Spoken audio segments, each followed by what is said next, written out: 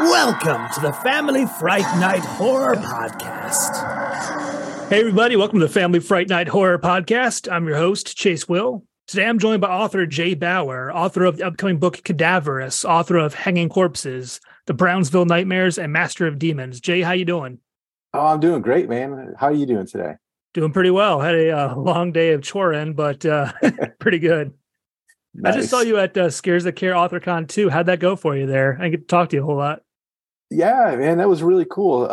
It was an amazing event. I was excited and nervous to go because I had never met anybody there in person before. Like I met a lot of these authors online and we're friends with them, over Facebook and whatnot. And a lot of my readers in my readers group, I had never met any of them. So I was going out there all by myself, not having known anyone, but it was absolutely awesome. It was so cool to kind of meet all these other authors that I read and admire, and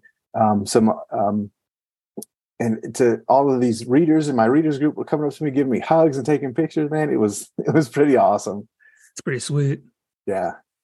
I started every episode asking, what is your favorite horror movie of all time? I've got three of them that I really, really love. I actually like The Shining. Jack Nicholson. I love that movie. The original, The Hills Have Eyes, scared the shit out of me when I was a kid. And the first Saw movie, I love that movie because it has so much more tension before you get to all the really bad stuff. Mm-hmm. Yeah.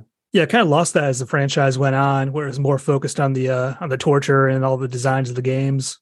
Yeah, and that's cool if that's what you're into, but I really love the feel of that first one. Yeah. So when you're writing, do you outline first or you go by the seat of your pants? Oh, man. Yes and yes. So like each book, honestly, is so very different. I have done kind of hardcore outlines. So like my book, Dream Wraith, I did a really pretty hardcore outline on that one. Verse is Cadaverous, which is coming out here in a few weeks. I did not do an outline. I kind of had an idea what I wanted and how I wanted it to end and how I wanted it to go. And I find that somewhere in the middle, leaning towards seat of my pants is kind of where I tend to land. And what are some of your influences in writing? Like who got you to be a writer? Yeah, it's a great question. I'm going to have to go back to, as most of us horror authors go back to Stephen King. My mom was, and still is, a huge King fan, and she always had his books laying around the house. And I remember being a kid and not having read a book on my own yet, and I see Pet Sematary sitting on a table. I was like, yeah, that looks cool. I'm going to give this a shot. And I read that, and I was like, what is this? It was exactly what I wanted. And loved in my fiction, but I didn't start writing. I didn't start writing till maybe 10 to 12 years ago, and mostly because a friend I used to work with at my previous job, she knew I wanted to write, and I just kind of hesitated, especially to write a novel. I would do some short stories and stuff, but I kind of was hesitating doing something longer. And then she convinced me to try NaNoWriMo. And I did, and I failed miserably. But then I learned, and then I succeeded. And I did that every year for 5-6 years or something like that. I'd write a new book in November throughout the entire, 50,000 plus words throughout the month. And that's kind of what really, really kicked it off for me. Wow. See, I tried NaNoWriMo once. It is super hard to do, to finish an entire novel in a month. Yeah. And so when I failed the first time, funny story about this. This ties into Master Demons, actually. So my first attempt at it was a version of Master Demons. I failed, just absolutely failed. I got to maybe 10,000 words throughout the month, and that was it. So the next year, I did a little bit of work and a little bit of research on different types of alcohol, because in that particular book, the main character, Mike, he kind of goes on these adventures, and he's taken to these adventures through various alcohol, kind of like the Animus in Assassin's Creed, where it takes you to like your DNA, and the alcohol kind of is like his animus. And so when he drinks like vodka, he ends up like on a expedition in Russia, going on this crazy expedition up near Siberia. And then he drinks tequila. He's on a ship coming to the New World with Cortez and stuff like that. So anyway, I did some research on these alcohols ahead of time and kind of had an idea what I was going to do. So my very first NaNoWriMo win is the first draft of Master of Demons, but it sucked. And the ending was awful. And I knew it was awful and I could not get it right. And I wanted to make it darker. And it wasn't until last year my readers really, really helped me out to tell me, yeah, this ending sucks and it just doesn't work. And I finally made it work. And so now it's finally released, but that was technically my very first novel I ever wrote. Oh, wow. That's a crazy process. Yeah, it took a while to get there. Now, what's your writing schedule like now? Do you have like time set aside each day, or do you have a word count you want to hit each day, or what do you do now?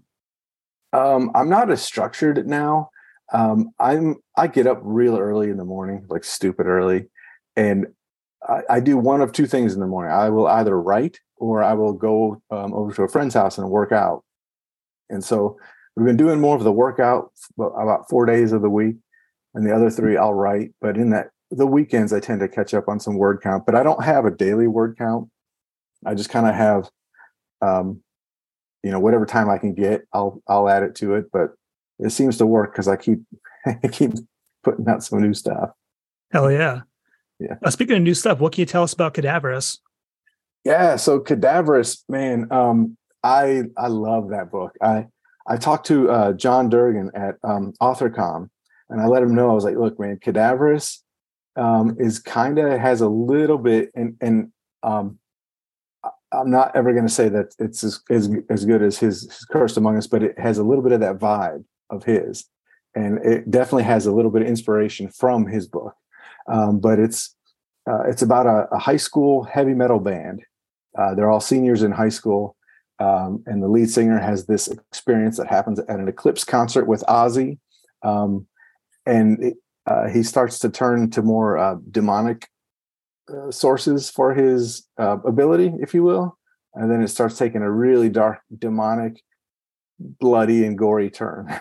But yeah, a lot of music. If you like old school, like 90s, late 80s, 90s, like thrash metal and stuff like that, this is all in this book. Where'd all that come from? Like, where'd you get the idea for it? So funny enough, I bought the cover before I ever had the story. So the cover artist, I'll give him a shout. His name's Killer Covers, is the Dave at Killer Covers. He did the cover for Hanging Corpses. And I bought the one for Cadaverous, and I liked the word cadaverous. And so that's what I had him put on the cover, but I had no story to go with it. And so I had 2 ideas. One of them was this one. And then I had a second idea, and I ran it past a couple friends of mine, and just to get their feedback on it. And they kind of like the idea of this heavy metal band, this kind of somewhat of a coming of age type of thing. So that's what I ran with. And I love that music. I grew up on that music. So it was a blast to write. And that was one you read a sample of at AuthorCon, wasn't it? Yeah. When we did our reading together, that's and as I mentioned in the room at that point, with you included, there's about maybe 15 or 16 people in the world had heard that part after I finished reading that. But yeah, that was the beginning of it. That was really good. I'm actually looking forward to the book. Yeah, it comes out. I don't know when this will be released, but today we're talking. It's the 11th. It comes out 2 weeks from today, actually, the 25th of April. So, looking forward to that. Now, what kind of promotion do you do for your books? Because that kind of differs from person to person. It does. So, I do a lot of social media stuff. Not necessarily ad promotions, but more of just getting it out there, getting it shared, showing, the cover, showing some of the info about the story.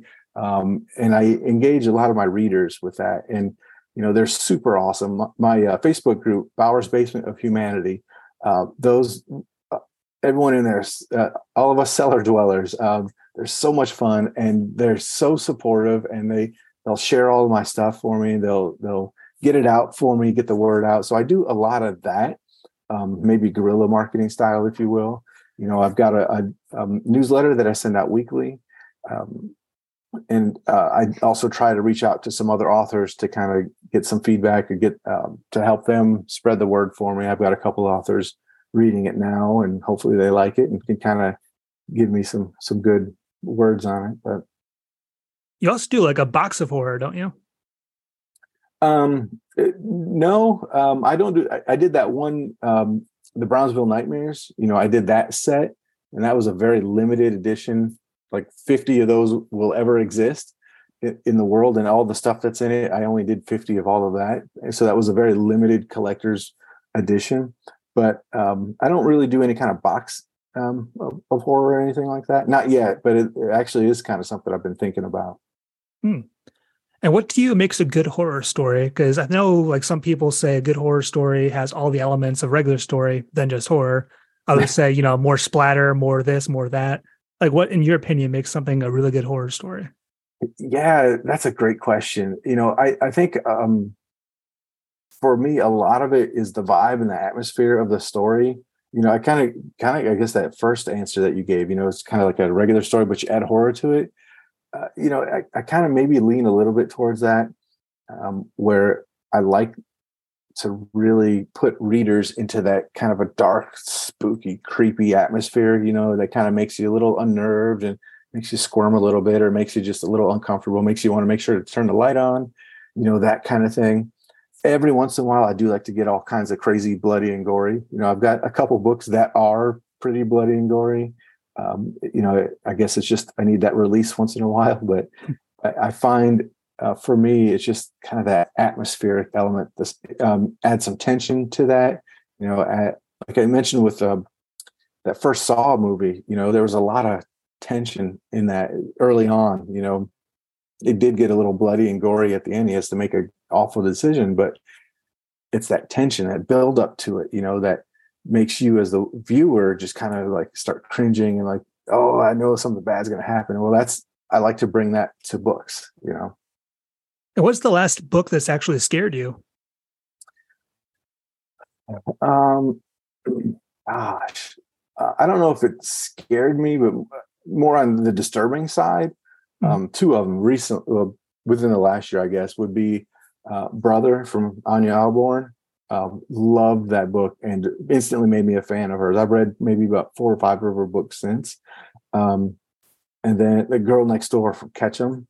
Oh God. Oh man. I listened to that on audio, and holy shit. And it was Ketchum narrating the book. Wow. It was amazing because, as authors, we kind of know where we want the emphasis to be sometimes, and sometimes readers don't catch it that same way.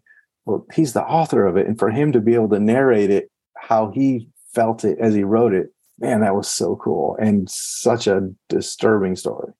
Yeah, I can't imagine listening to that one versus reading it. That's sent to a whole nother level of depravity. That one hit hard when I read it. Yeah, it really did. And, in my day job, I do a lot of driving. So I started doing a lot more audiobooks, and I was like, oh, I have to try this. I hadn't read it ever. And then I saw it was narrated by him. I was like, I have to do this. And yeah, I don't regret it, but man, that was really a disturbing read. It had me on the edge of my seat in my car the whole time. Yeah. It's a surprisingly fast-paced book too, for as thick as it is. Yeah. It went by really quick, and it didn't feel like it went on, like it was long. It didn't feel like it dragged. Like I was invested on every word of that book. Mm-hmm. Well, what else do you have coming up this year? Any more tour dates? Yeah. So I'll be in Texas, actually with you. Texas AuthorCon. Yep. Yeah. I just saw the seating chart today. It looks like you're going to be like right next to me, I think. Oh, sweet. Yeah. So Texas in July, I actually there's a small Comic-Con here where I live called SalukiCon. And that's going to be happening in just like not this weekend, but next weekend. So like April 22nd, 23rd. But that's all I've got planned for this year right now. I might look at a few more things later on, but that's it. AuthorCon was the big one that I was looking forward to and knew that I was going to put all my energy toward. And then these other ones, Texas actually is going to be another one. It's going to have kind of similar vibes to it, I feel. That's what I'm kind of nervous about, because I never planned a trip that far out of state for myself as far as a tour date. So I'm I don't know how I'm going to get my books there. I don't know how far to plan ahead as far as that goes. I'm kind of freaking about it. That's actually closer to me than Williamsburg was. Where are you at? I'm in the southern part of Illinois. So if you look at St. Louis and then go southeast from there for about 2 hours, there's a university where I live called SIU, or Southern Illinois University. And then Christine Pfeiffer, one of the Mothers of Mayhem, she's from around here and always gives me shit about it. But that's where I'm at. So I'm about an hour from the Kentucky border, hour from the Missouri border, so way down south. So I think to Texas, it's about 8 or 9 hour drive. AuthorCon was 14. So, and I drove it, and that's how I got my books there, because I threw it all in my truck and did the drive. Man, you must have got a couple audiobooks in through that. Actually, yes, I did. Well, man, thank you so much for joining. I'm looking forward to Cadaverous. Yeah, I appreciate it, man. Yeah, it's coming out here in a couple of weeks. Some heavy metal demonic mayhem. Hell yeah. Devil horns. The horns up. Well, thank you so much, Jay. You have a great night. All right, man. Thanks. Bye. Hey, Family Fright Night listeners. It's your host, Chase Will, here to quickly tell you about my latest novel, Moving Through, available now on Amazon.com. Moving Through follows a group of high school seniors as they mourn the death of their mentor while inciting a school-wide rebellion against censorship. Clay McLeod Chapman, author of Ghost Eaters, calls Moving Through a clenched jaw of a novel, complete with brutally candid prose that reads like gritted teeth. Anderson Prunty, author of Dreaditation, calls Moving Through a visceral soul punch of a book. You can find Moving Through at Amazon.com or at chasewill.com. Hope you check it out.